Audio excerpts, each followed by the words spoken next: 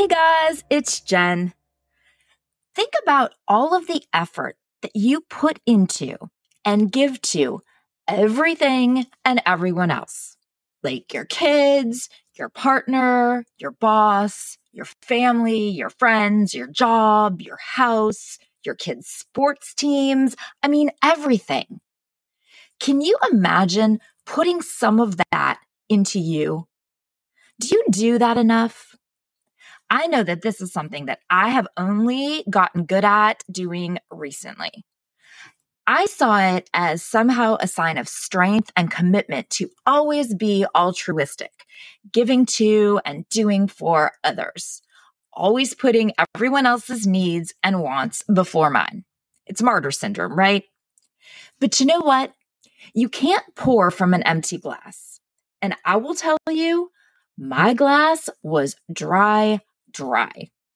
So I had to teach myself to make an actual effort to put back into me, to allow myself to take a selfish. It's okay. The world actually doesn't end. So this is a Just For Me episode of Reframing Me. In these episodes, we take just a few minutes for us to take that selfish and be like, hey, remember back before my life was overrun with kids and kids' activities and kids' schedules and the mental load of maintaining a family? Yeah, I don't either at this point, but I do know that I did have interests. I can't tell you what they were and what I did with my time, but I know I had interests. And so did you. So this is a few minutes to focus on things just for us. My grandmother always used to say, if it's not her arse, it's her elbow, meaning that something was always wrong or always hurt or that someone was always complaining about having something wrong.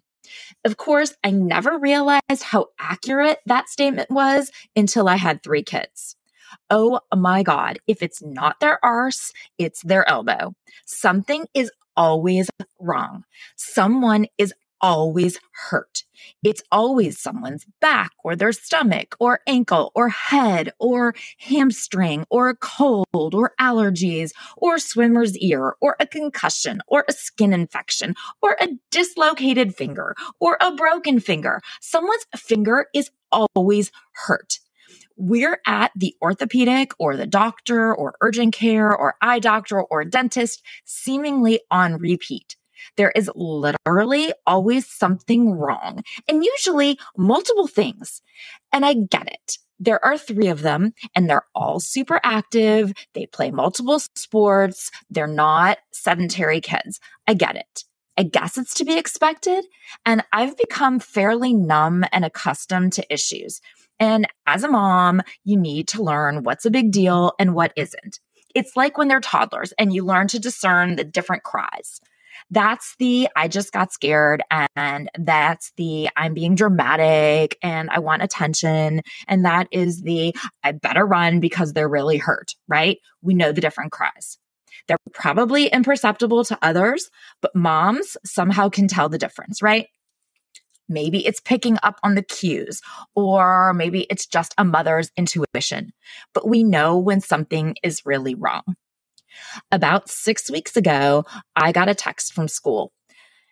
Mom, I just want to cry. I was squatting and something in my leg popped.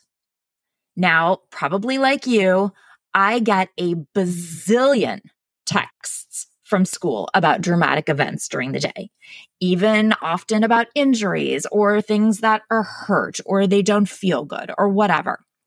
But there was something about this one, or again, maybe it was mother's intuition, but I knew it was bad. It was 2 days before spring football practices began. 2 days. And both my boys, but especially this one who plays defensive line and he's a sophomore this year and wants to, of course, make a name for himself this year, have been anxiously awaiting spring ball. He's been lifting and training all off season, getting ready for that day. The first day of practices was Wednesday, and it was Monday that I got that text. 2 goddamn days. I could tell from his texts that it was gonna be a challenge, so much so that I actually found myself having a panic attack. Once I calmed down and my older son, who happened to be home during his class break, we drove over to get him. And sure enough, he was hurt, like really hurt. Over these last 6 weeks, I have suffered with pain and agony. Now, no, I don't mean him, although he suffered with pain and agony too, but I have suffered with pain and agony. I wasn't hurt, but oh my God, listening to him being miserable, not just about the pain, but about missing spring practice and then the first few weeks of summer practices, it's been a whole set of pain and agony on its own. And I wasn't even injured, 100%. So it turns out that he tore his hamstring away from the bone. Thankfully, it wasn't enough to require surgery, but it was enough to put him on rest for 6 whole weeks. Now, this week, he did start his physical therapy. Somehow, shockingly, it's our first bout of PT, right? Go figure. That was weird. I went back just to kind of see what was going on, and I just kind of wanted to learn a little bit more about it because I'm always hearing athletes and fitness instructors talk about how you should always do physical therapy to keep yourself healthy, not just when you're injured. And as you know by now, I'm a super fitness enthusiast. And when I watched what he was doing back there, though, I was really shocked to see how similar the PT exercises are to my Pilates practice, which I incorporate into my workouts like probably about 3 times a week. I have 2 full days that I devote purely to yoga and Pilates. And then I also incorporate shorter sessions once or twice a week into whatever workout I'm doing on those days. Realistically, I have even mentioned to you that in my morning routine every day, I do some movements and I do 2 Pilates moves every single day. I start my morning with 5 roll-ups to stretch my back and spine and hamstrings and strengthen my core.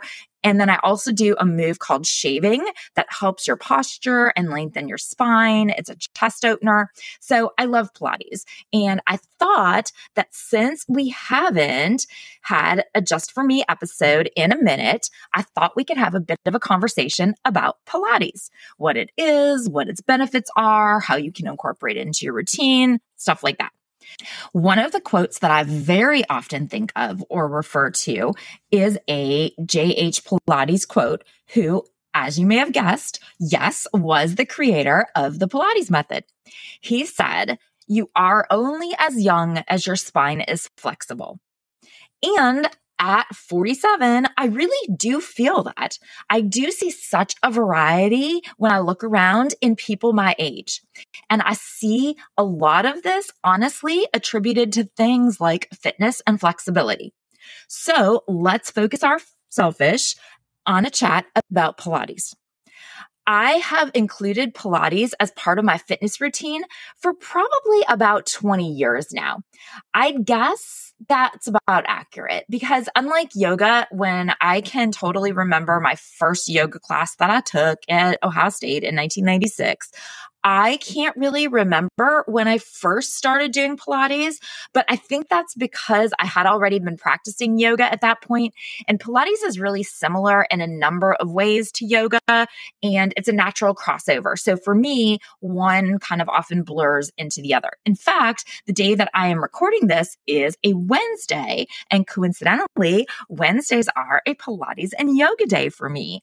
And that means that I start off with Pilates, I move into yoga conditioning, which is a more strength-based yoga that incorporates light weights and other more strenuous strengthening postures that focus on building up that strength in addition to the flexibility. And then I finish up with the yoga flow right there. So you can see that there's really a natural kind of transition from one to the other. At this point in my life, I am really loving my home-based workouts, and you can totally do Pilates at home. There are lots of different apps and programs and streaming services and videos that you can follow. And it doesn't require really any equipment. I mean, you can have some kind of equipment, but you really don't need to have any. And you'd be doing what is called mat Pilates. Now, you may be picturing equipment, and that means you might be thinking of Pilates with a reformer. Now, the reformer is the large kind of platform box-looking piece of equipment that has straps and pulleys and springs on it. I have practiced Pilates on the reformer, and I do love the reformer. But like I said, I prefer working out at home right now. And to be honest, I just don't have the space for a reformer. Trust me, I have checked and rechecked and tried to negotiate with myself. And unfortunately, I can't justify the space right now. But mat Pilates does such a great job of replicating the reformer movements, especially when you incorporate blocks and yoga straps, that in my opinion, I feel like I'm getting the same benefits as I do on the reformer. And I actually think there are some other benefits that I get by doing it on the mat that I don't even get on the performer. Plus, it's much more conducive to my life right now. So it works. Regardless of how you choose to do classes, I am telling you, Pilates is awesome. And it might be a total game changer for you too. What I love about Pilates is that it primarily focuses on strengthening and stabilizing your core. Now, when I say core, you might think abs, and it totally does include your abs. But core is actually your abs, your low back, your hips, your glutes, your inner and outer thighs, your pelvic floor, which for those of us who've had babies, 100% needs strengthening, right?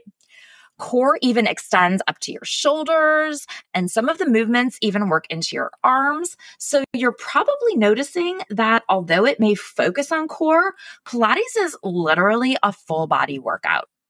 And it works your muscles in a toning and lengthening way, which really helps with your posture, your alignment, and like all over gracefulness of movement.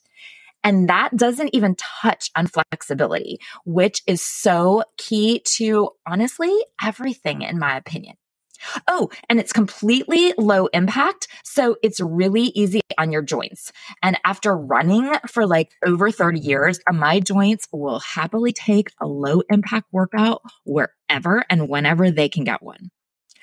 What I really think makes Pilates key for overall health and wellness and, well, like life is that it's super helpful to improve your functional movement. So functional movement, that's like the movement that helps you just do your daily activities, like everything that you do on a basic everyday basis. The movements that you do in Pilates work in different planes, which if you think about like running or walking, the movement is constantly in the same plane, meaning that it moves the front to back. And if you then move into cycling, again, it's front to back. Many exercises and workouts that we do have that front to back motion in that plane. And that's awesome. Of course, we're constantly moving in that plane. But what happens when you need to pick up something, or you reach in a diagonal direction, or you take a quick lateral step, or whatever it is that you're doing in your normal daily life that isn't in that front to back plane? Well, you are much more likely to get hurt, right? Your body hasn't been trained and strengthened in that plane, and it may not have the flexibility to move in that plane. So Pilates is great because it trains you in a variety of planes. Surprisingly, and I admit surprisingly even to me, because I have done this for so many years, and on a day that I do a primarily Pilates workout, I really do find myself thinking like, wow, I'm surprised. That was such a good workout. I'm exhausted. You know, I even find myself a bit winded in places. And on other days, I do lift weights and run and I cycle, but Pilates is even good for that muscular endurance too. And of course, all exercise is good for our mental health, our depression and anxiety, and even fatigue. And and energy levels, which of course always sounds counterintuitive because like, shouldn't you be more exhausted when you work out? But it is true. You do have increased energy and less fatigue. And like yoga, Pilates is extra helpful with our mental health and strength because like yoga, Pilates focuses on the mind-body connection, which helps us with our mental endurance. We can take the inner calm and inner strength that we gain on the mat into situations that we face off of the mat. It's super interesting because yoga and Pilates have a lot of similarities, but the primary difference between the two comes from their origins. Yoga began in India thousands of years ago, and it actually began with meditation. The physical poses or asanas were only created to support the internal practice. Now, Pilates was created by Joseph Pilates in the 1920s, and it was created as a training method for dancers who were recovering from injury, which realistically is probably why so much of Kane's physical therapy reminds me of my Pilates workout. It was developed focused on rehab and has a much greater focus on building strength and stability. Flexibility is more of a side benefit of Pilates, whereas in yoga, flexibility is the key and strength is more the side benefit. Okay, so yay, Pilates. Woohoo, you sold us, Jen. But how? How do we do Pilates? Well, as much as I would love to be a Pilates instructor and teach y'all Pilates, I am not. And podcast Pilates would be a really tough place to start, right? Anyway, right? But I can point you in the right direction at least. I would suggest starting on the mat. First off, the reformer can just look intimidating. Like if you look at it, it kind of looks like a bit of a torture device, which it totally isn't, but it is intimidating looking. Starting off on the mat is a gentler introduction and it can get your body accustomed to the movements, and it's a lot less pricey. Okay. Plus, you'll be using your own body weight and resistance. So you will learn to better understand your own body and how your muscles work and how to engage them for proper form. Look for something that might be called beginner Pilates or classic or mat Pilates to make sure that they cover the basics, and especially things like activating the deep muscles that are really the main benefit of Pilates. And then after you get a bit of a foundation, then you might want to stay on the mat like I am right now because you might like it, or you might want to at least try out classes on the reformer and you might like those. See what you think and what suits your needs and your lifestyle. Many of the classes that you take, especially the beginner level classes, will feature the same group of exercises in each class, which will help you to learn them. And also, repetition is where the growth is. You'll hear things like you'll do the series of 5, which is a group of movements that strengthen your ab and your back muscles. You'll do the 100, which is a breathing exercise that also targets your core strength and your core stability. You'll do the roll up, like I mentioned that I do every morning. It's a slow, precise move that strengthens and stretches the spine and the entire back of your body while also targeting your core. You'll do leg circles to strengthen your hips and rolling like a ball that actually feels like a bit of a massage on your spine, and it also opens up your back. Those are the most basic Pilates moves you're going to see. And then, of course, you'll have other movements that build off of them. The beginner classes will also get you used to some of the Pilates lingo, right? You'll hear about your powerhouse. Your powerhouse is the center of your body because all of your power comes from there. They'll direct you to things like to peel up your spine. So if they tell you to peel your spine, you're basically moving slowly vertebra by vertebra, like you're peeling a fruit by the foot. Or they'll tell you to cradle your head, which tells you to lightly rest your head in your hands, like cradling it, rather than like how you might see somebody like viciously yanking themselves up doing sit-ups by pulling their head. Cradling wants you instead to just rest your head there in a way that you could fit a piece of fruit between your chin and your chest. They'll tell you to slide your shoulder blades down. That helps you to lengthen your back and to open up your shoulders and open up your chest, which, if you picture that happening, is why Pilates is so good for your posture. Okay, so like I told you, it's Wednesday and Wednesdays are Pilates day. And now I am off to take my own selfish and do my Pilates workout. It's really hard for me to choose, but if I had to, I actually think it might very well be my favorite workout because I love strengthening and lengthening. However, as much as I do love Pilates, I can only focus 2 days a week on it. It's a phenomenal thing to add to your life, but I am a firm advocate of cross training. Ooh, maybe I need to do it just for me on cross training. That's a good idea. Okay, I'm going to put a pin in that and do that one day. But try it. Try Pilates. And if it's new to you, be patient. No one expects you to be good at or know what you're doing. It takes time. And just like yoga, Pilates is it's a practice. We talk about the practice of yoga, the practice of Pilates, which means you will constantly be practicing and improving. You'll never complete Pilates. You'll just consistently grow in the practice. Thank you so much for listening. I hope you had fun learning a little bit about something for you because you are a mom. Yes, but you are super important too. Imagine all of the effort that you put into everyone else. What if you put some of that into you? Please share the show with your friends to help us build our community. Find me on socials, on Instagram and TikTok at Reframing Me. On YouTube now, yes, I have a YouTube channel. It's Reframing Me. And on Facebook, it's Reframing Me. And join the Facebook group, Reframing Me, the podcast community. Until next time, be well, communicate, and leave some room for you.